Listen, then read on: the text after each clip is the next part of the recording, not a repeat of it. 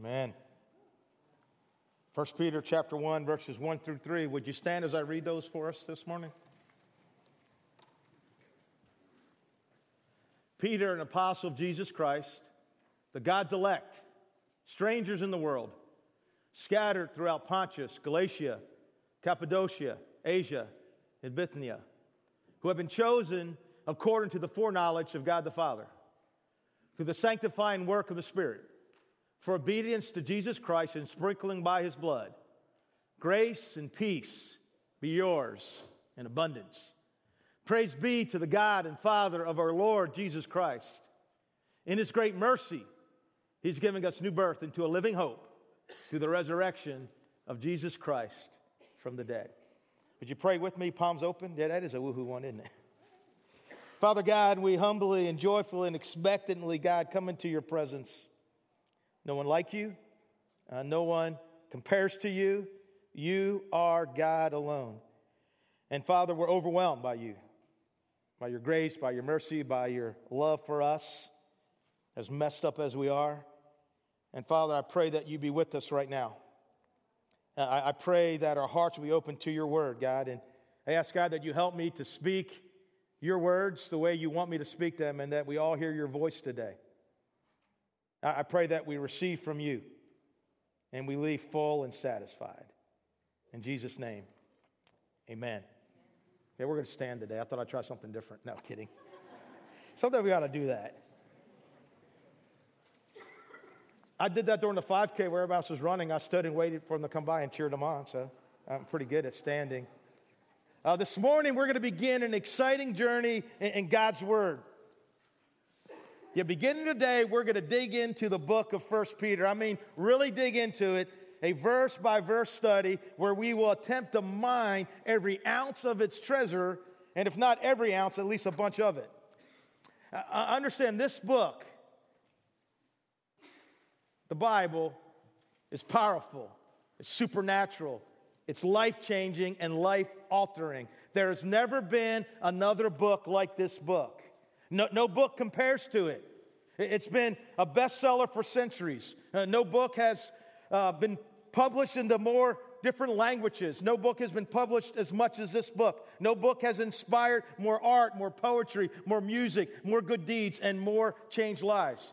And no book has been scrutinized, criticized, and attacked more than this book. Yet it's still and will continue to stand forever. And that's exactly how Peter puts it in this very letter we're going to be studying.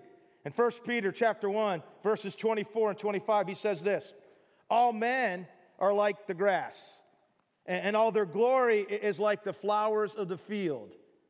The grass withers and the flowers fall, but the word of the Lord stands forever.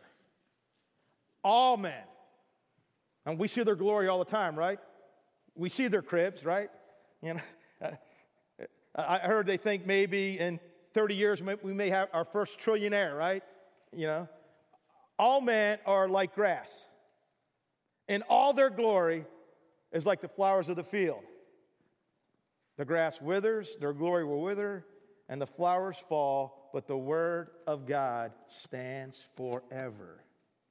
Hebrew writer says, for the word of God is living and active, sharper than a double-edged sword. It penetrates even to dividing soul and spirit, joints and marrow. It judges the thoughts and attitudes of the heart. And in Paul's last letter, he wrote to Timothy, saying, every part of Scripture is God-breathed and useful, one way or another, showing us truth, exposing our rebellion, correcting our mistakes, training us to live God's way. Through the Word, we are put together and shaped up for the task God has us to do. Maple Grove, this book that I'm holding in my hand, these words are God-breathed, they're living, they're active, and they cut through, they penetrate through all the junk and all the barriers we put in our lives. This book, these words, it judges our thoughts and our attitudes of our heart. Not only does this book show us what is wrong in our lives, the wrong way we're living, but it also shows us the right way we are to live. And these words can put our lives back together and shape us to do what God has called us to do. I love this book. I believe in this book. This book has changed my life, and it will continue to change my life. Yeah, over the next several weeks, I am going to metaphorically speaking, grab a Holy Spirit-inspired sack of seed and start chunking it all over this room. And listen, this God-breathed, living, and active, standing forever seed is going to land on all kinds of soil, right? Some on hard soil, it won't even penetrate. Some will land on rocky soil, where it's like, yeah, it takes root, but quickly dies away when the heat gets on. Others will fall on soil full of a bunch of weeds and stuff that just, it never even has a chance, right? So much stuff distracts us. It's choked out before we even have a chance to really take root in. But some will fall on good soil and produce a harvest 160, 30 times what was planted. Yet, needless to say, I'm beginning to feel a little pumpified, all right? And that's a state of excitement as if the Patriots just won the Super Bowl, right? Whoa, that's what pumpified is. Or your favorite team. Excitement. Euphoria. About the book of 1 Peter, though. And our message called Living Hope, a Sure Anchor in Troubled or Challenging Times. But before we really hit it, I need to take a brief commercial break. This Thursday and Friday, something extremely huge is happening at Maple Grove. On Thursday night and all day Friday, Gary Johnson, Gary was here back in November, and he walked us through and coached us through developing our vision, our mission, and our core values. He's coming back again, and he's coming back to help Maple Grove to have us develop our first ever 3-year strategic plan. And during these 2 days, we're gonna discover and we're gonna set some goals, some targets for the next 3 years. Totally huge. I mean, it couldn't get much huger than that, right? Where God wants to see us be in the year 2017. Crazy to say that when I was born in 1960, or 2018. All right, and our second core value says we depend on God. You know. And we prayed like crazy when we developed this, and we need prayer for this event as well. And we depend on God. And I want to encourage you guys, 6 o'clock tonight, if you can make it, we're going to be in the youth center, and we're going to pray. Nothing fancy. We're going to worship. We're going to pray. Because the last thing we want going into this meeting is 16, 17 leaders coming in the flesh and leaving it in the flesh. You know, we're not that smart. God's a lot smarter. He's bigger than we are. He's smarter than we are. And we need help praying that God's vision for this church, that the goals we set are what he wants us to set.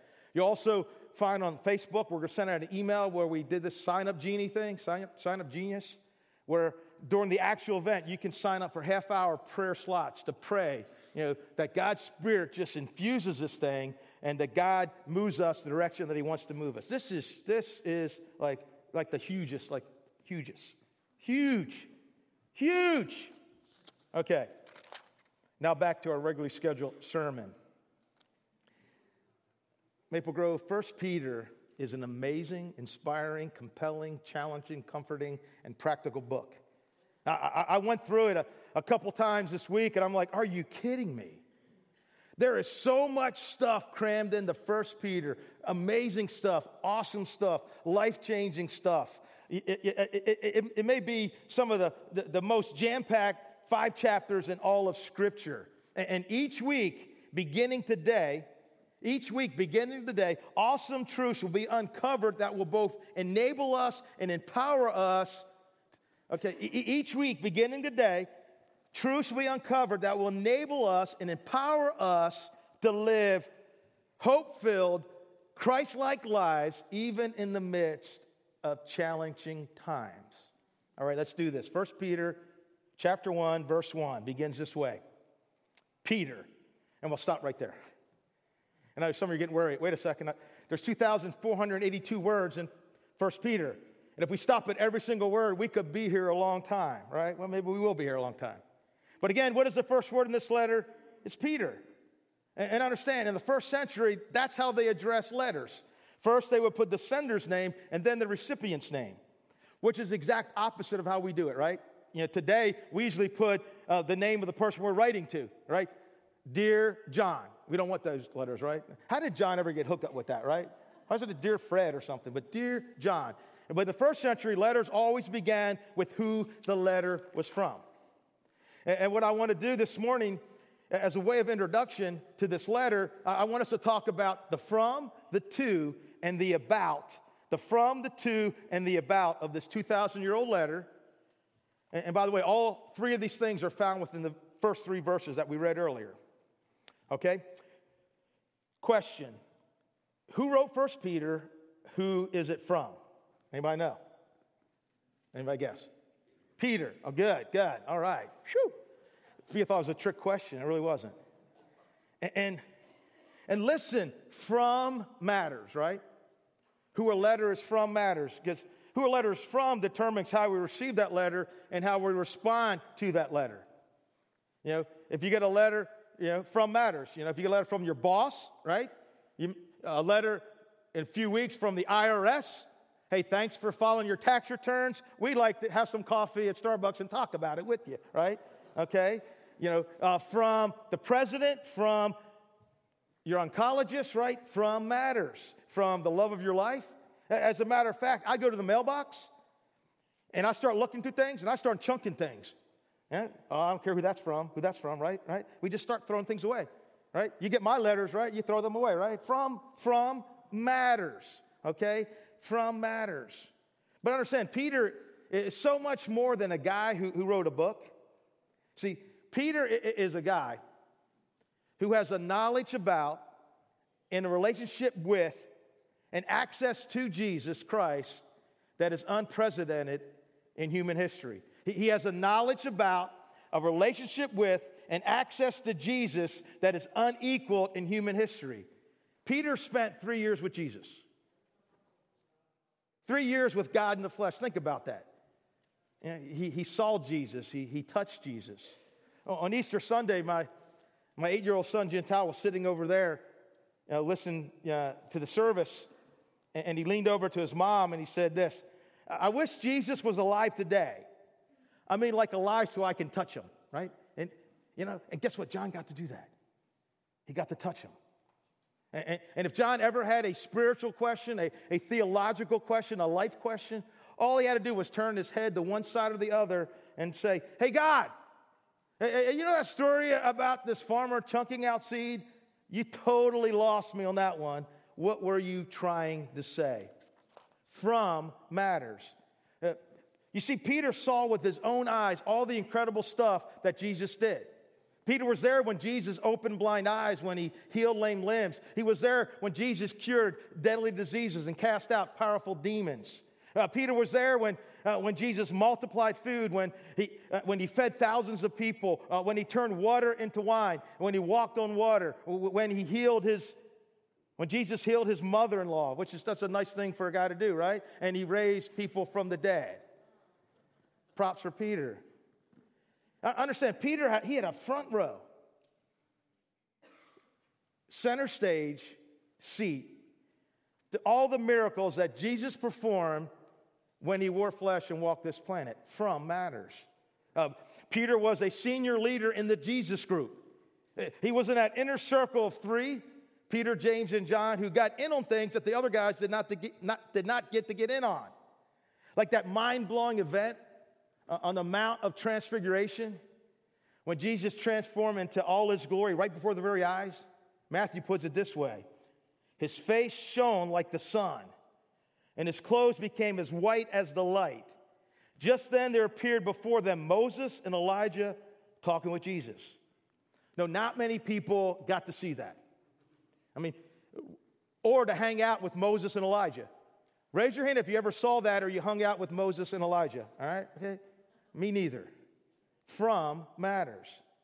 Peter was an apostle, and a word that not only means one sent on a mission, but it means that one sent with the power and authority of the one who sent him.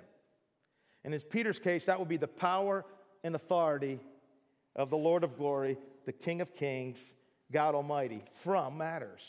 Peter was there when Judas betrayed Jesus. He was there when Jesus was arrested, when he was crucified, and when he rose from the dead. Whenever the disciples are listed, whose name is always listed first? Peter.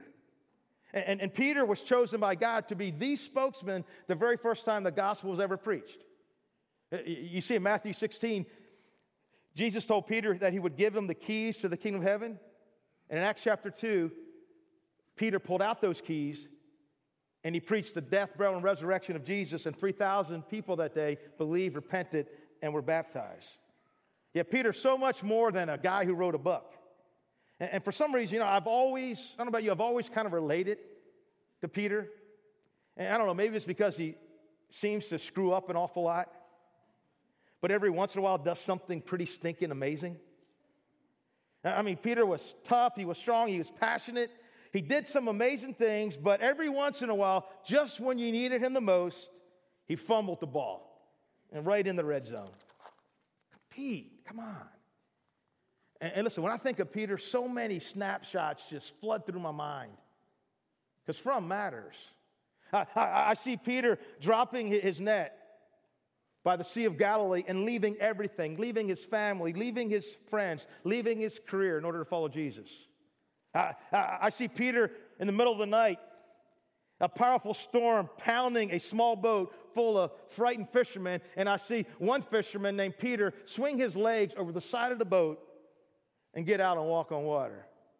And I see him taking his eyes off Jesus, as I do sometimes, and sinking underneath the crashing waves. I see Peter with confidence answering Jesus' question, "Who do you say that I am?" "You are the Christ, the Son of the living God." And I see him moments later fumble the ball big time after Jesus talks about how he has to go to the cross. And Scripture says that Peter took Jesus aside and rebuked him. "Jesus, I do not want to hear any of this cross talk." And Jesus said to Peter, "Get behind me," what? "Satan, you're a stumbling block to me." And again, I see him with confidence say that week of Jesus' death, "Jesus, even if everybody else leaves you, I won't." And I see him a few days later warming his hands by a fire and saying with a curse, "I never knew the man," and then running off in the night, weeping bitterly over his failure.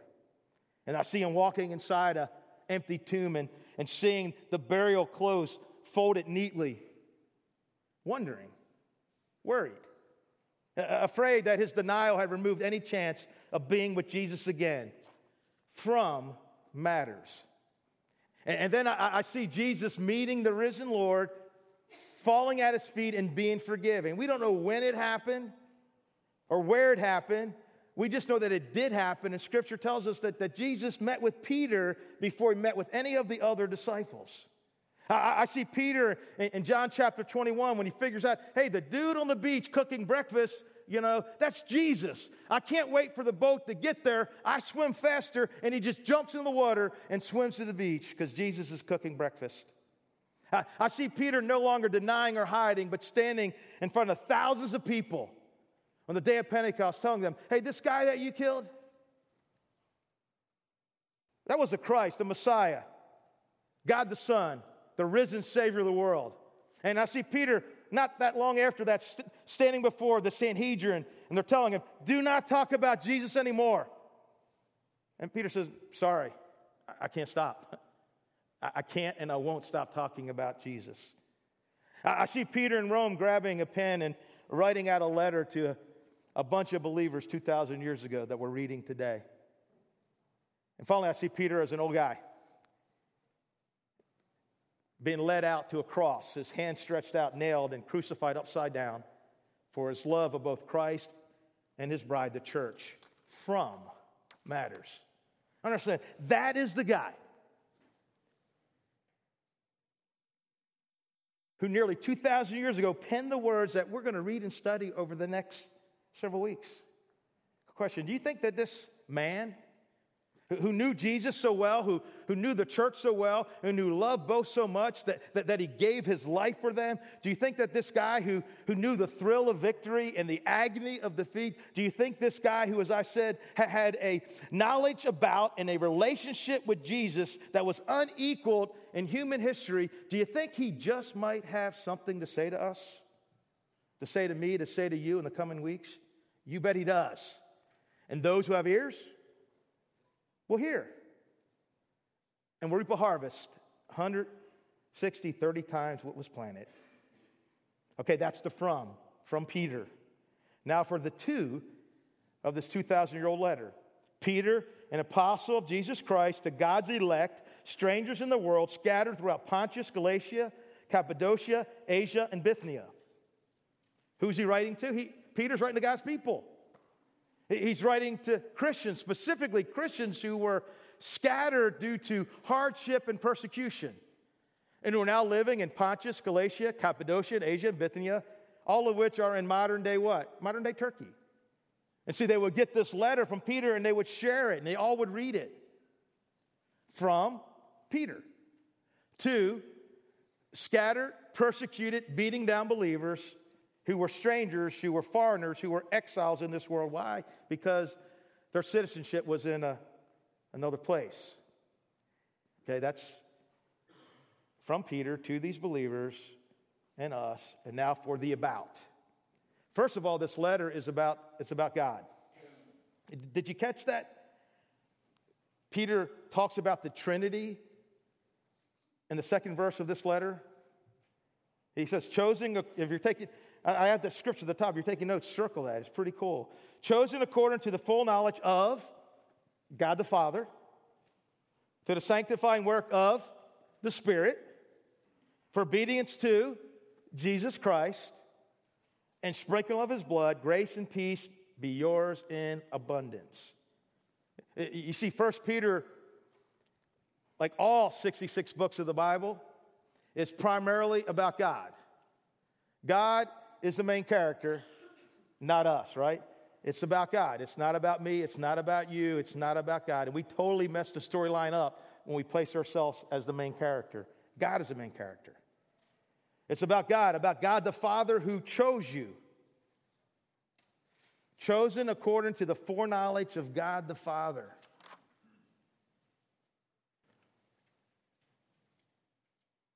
Now think about that for a moment. Chosen, picked, selected by God. And some of us have never been picked for anything. Recess, nope. Class president, nope. Cool kid table at lunch, nope. Most likely to do anything, nope. Employment opportunities and advancement, nope.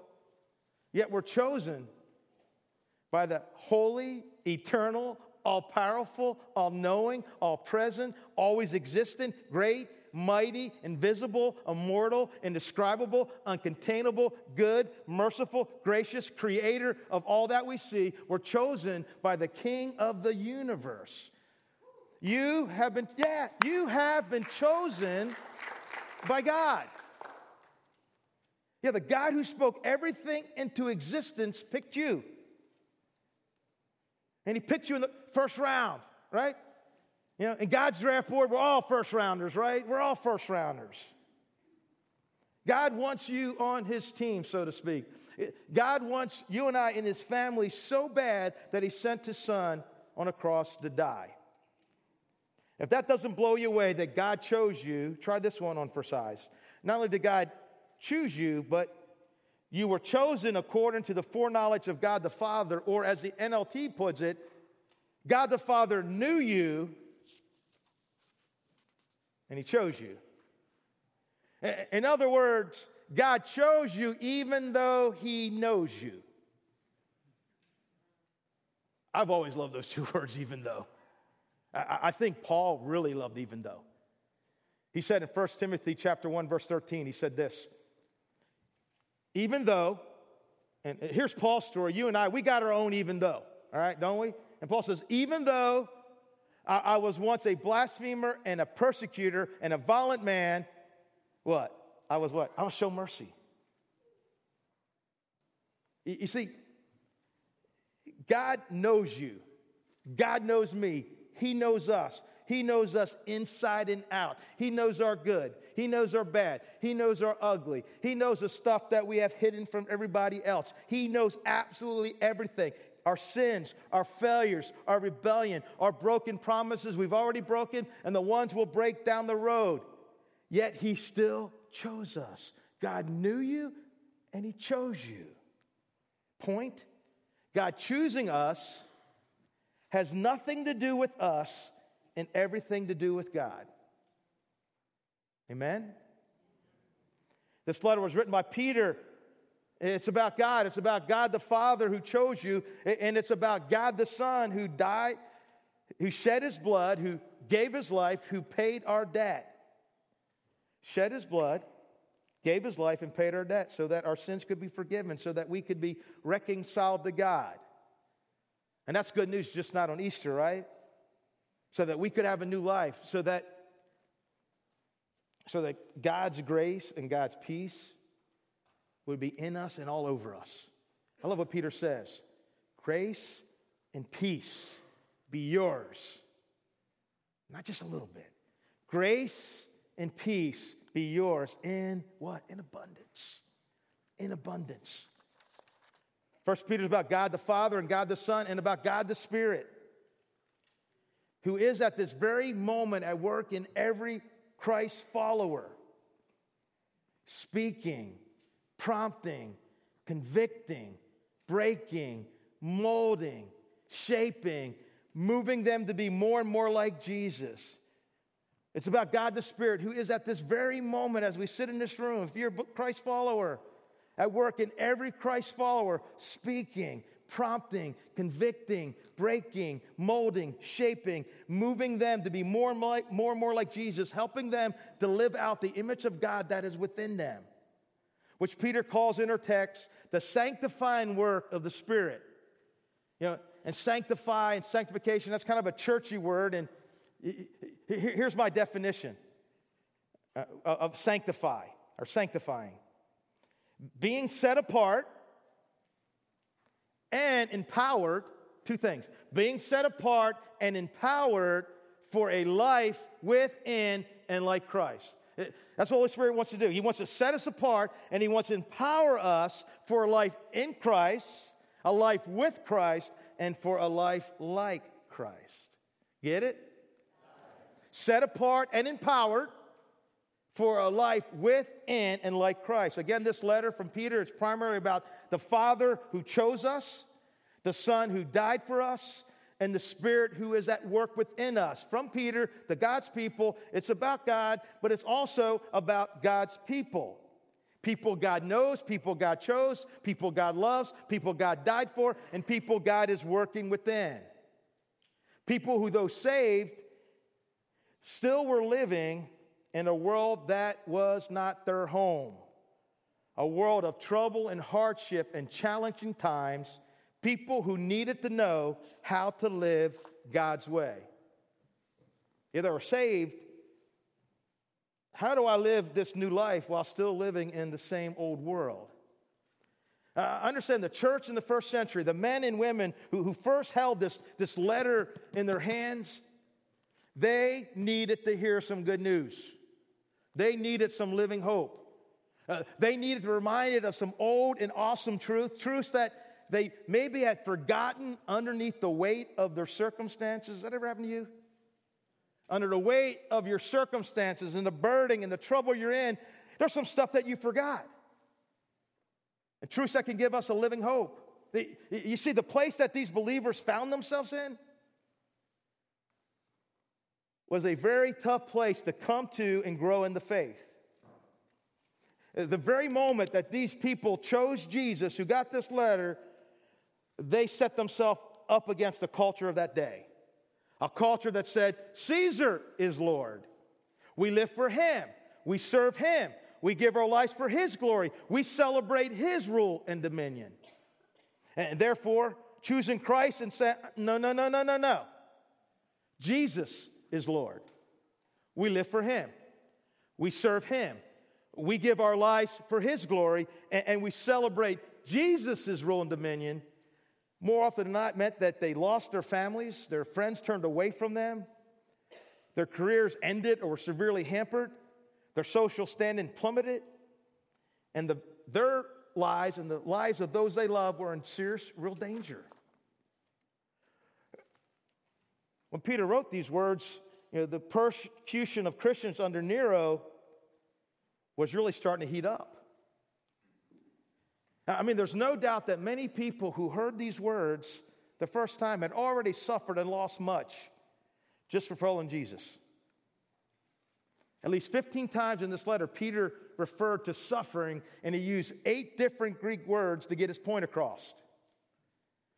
A lady who lost her husband, he was burned at the stake, read these words. A family whose home was burned down, children who were now orphans, a father who lost his job, a young man whose family had disowned him and threatened him, read these words. Things were tough, and they're about to get even tougher. Before long, Christians would be thrown into the Colosseum and torn apart by wild animals, or they would be dipped in tar, tied to a post, lit on fire to illuminate the Roman sky. Question, do you think these believers were a little bit discouraged? You think that things were starting to wear them down and wear them out? Do you think they could use some good news, some living hope? Abso-stinking-lutely.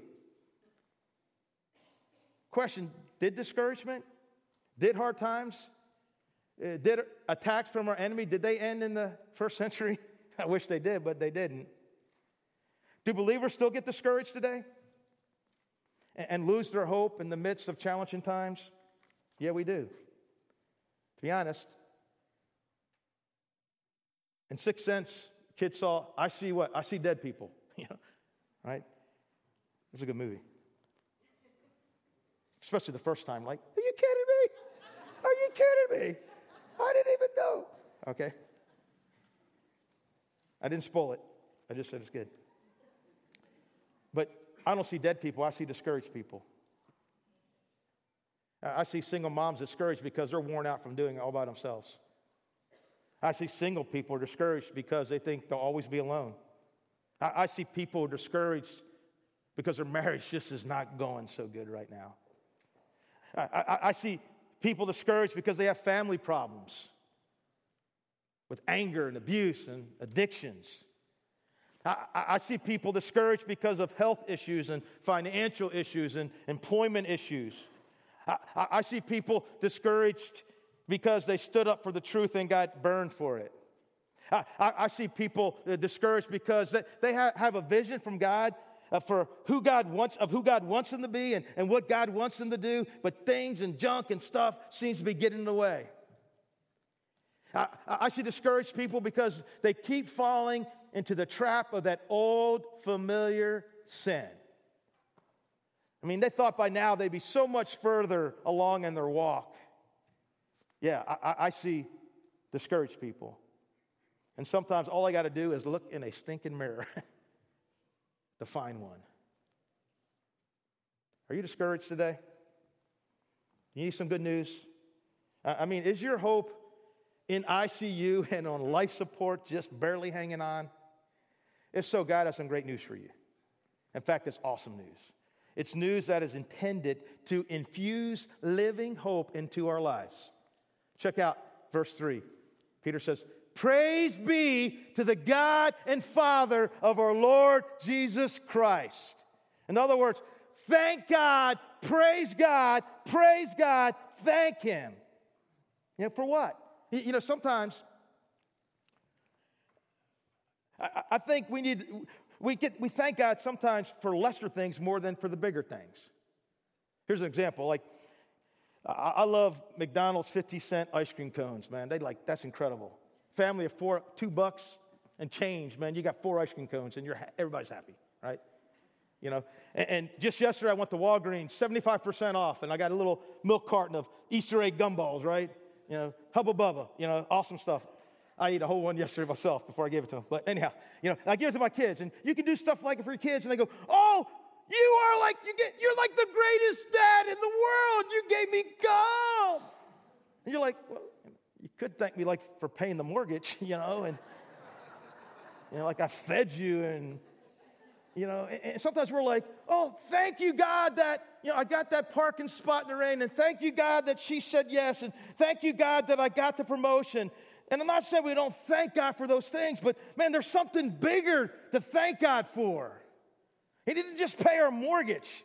Peter says, "Praise be to the God and Father of our Lord Jesus Christ." Thank Him, praise Him. Why? Because in His great mercy, He's giving us new birth into a living hope through the resurrection of Jesus Christ from the dead.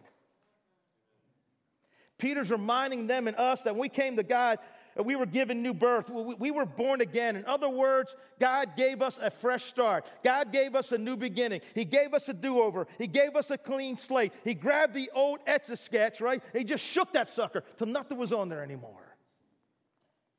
And who couldn't use one of them, right? I mean, I need one about every single day. Years ago, I had a thing around my license tag that said, God allows U-turns. And maybe God brought you here this morning so that you could do just that. That you could hit that blinker, grab that steering wheel, and turn your life around.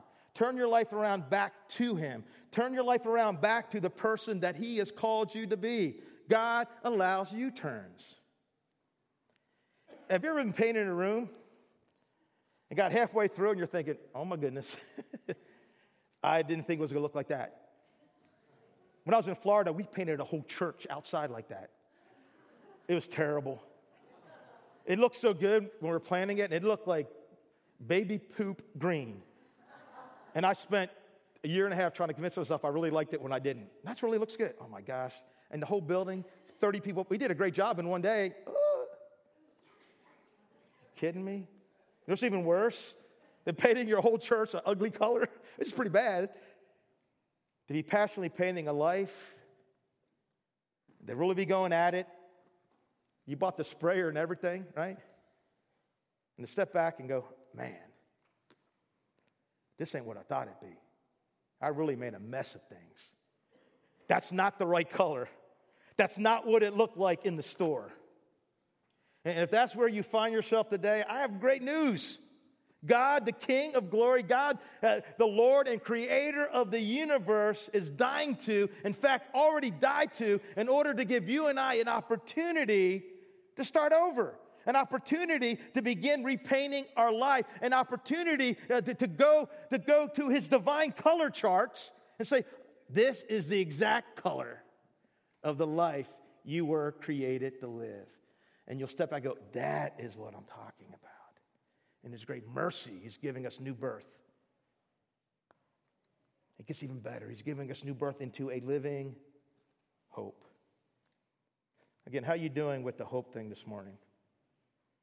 And when you woke up, were you more hopeful or hopeless about your life? Again, is your hope hooked up to all kinds of tubes, laying in a bed in ICU this morning on life support? And my hunch is that, from my own personal experience, that there are one or two people out there this morning who may not be doing so good with that hope thing right now. And 9 out of 10 times, the reason is because we have placed our hope not in something that was living, but in something that was dying. And listen, anything we put our hope in other than God is ultimately a dying hope. What are some things we can put our hope in that are wrong? We can put our hope in our money, right? We can put our hope in our career, in that promotion. We can put our hope in stuff. We can put our hope in our retirement. We can put our hope in our good looks. I gave that one up years ago, right? I mean, we can put our hope in a lot of things that can't hold us. Check this out in Job. Job 8, 11 through 15. God's word.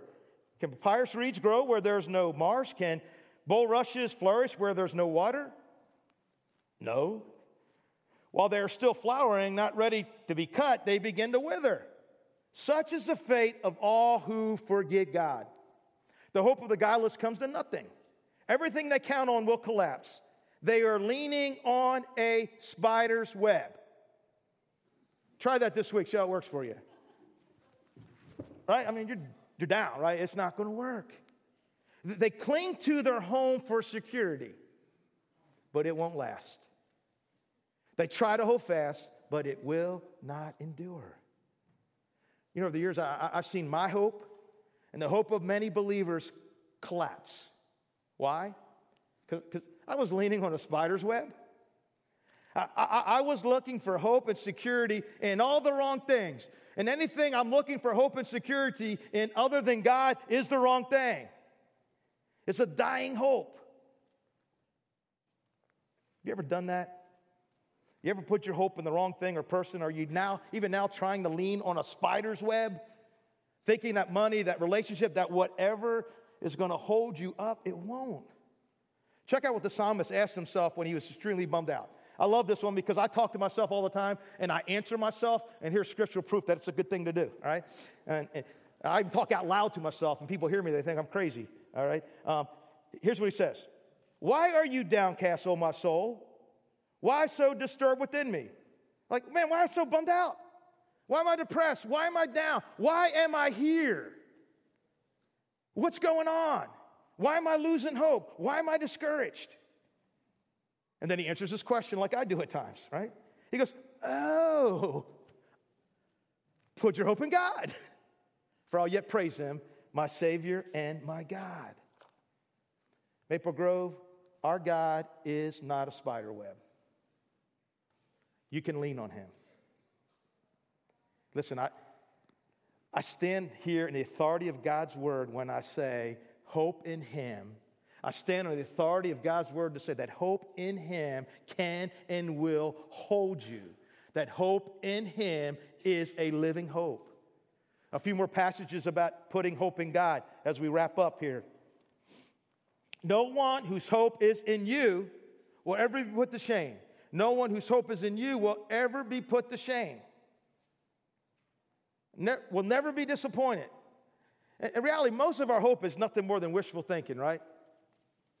I hope the economy turns around. I hope I get that raise. I hope my 401 builds up the way I want it to build up. I hope we can turn this thing around. We're thinking, maybe, maybe not. No one whose hope is in you, Lord, will be put to shame or be disappointed.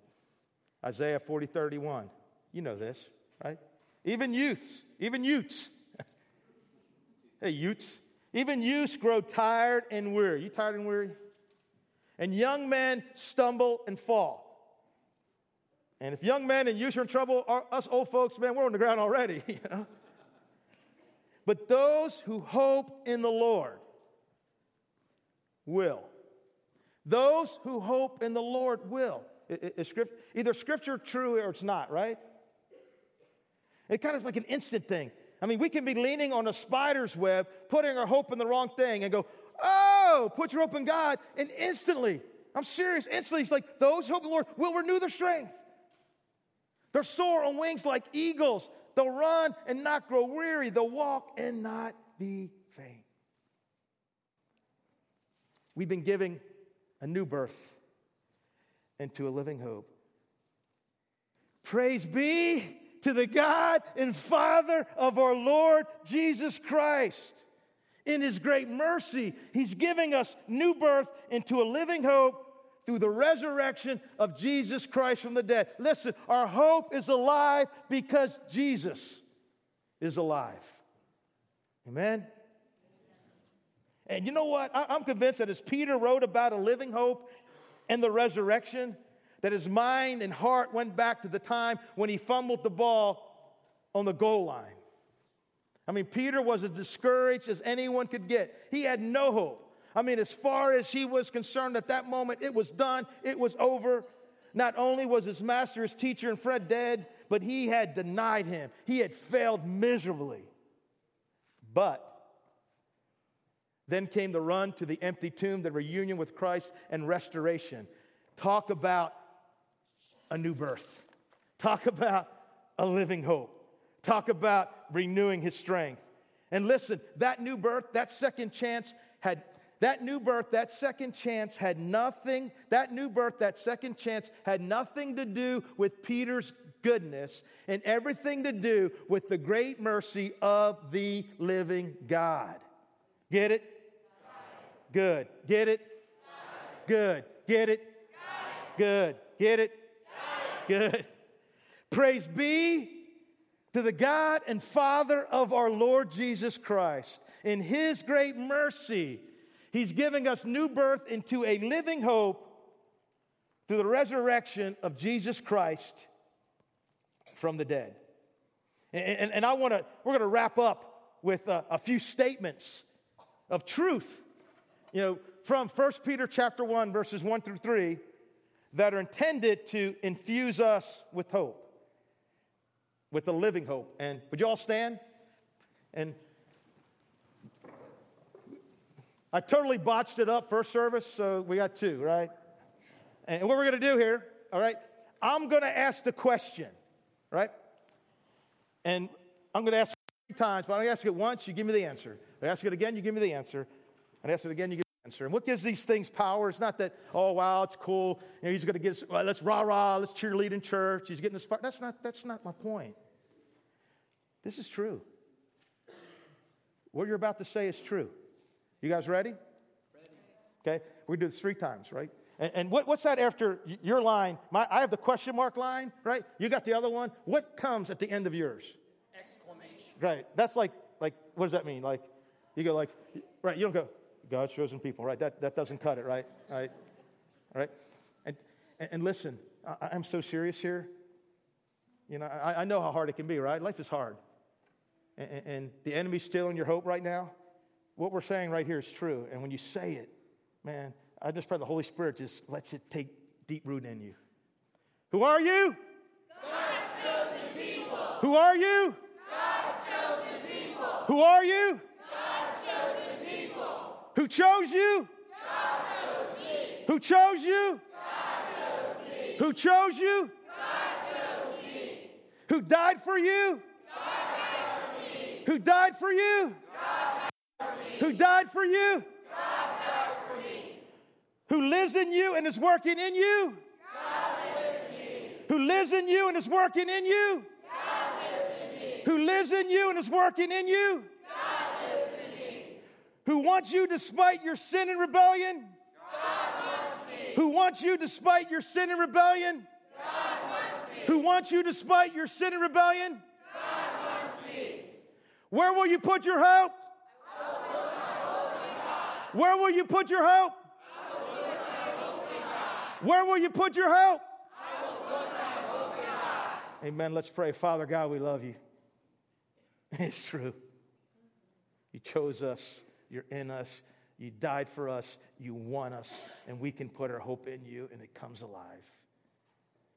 Infuse us right now with the living hope that only comes from you, not with rah-rah and cheering, but the power of your living and active God-breathed word.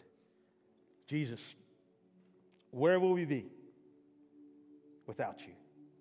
The good thing is we never have to answer that question. Spirit, move as we sing. May we claim our destiny and our hope that is in you as we do this. In Jesus' name, amen.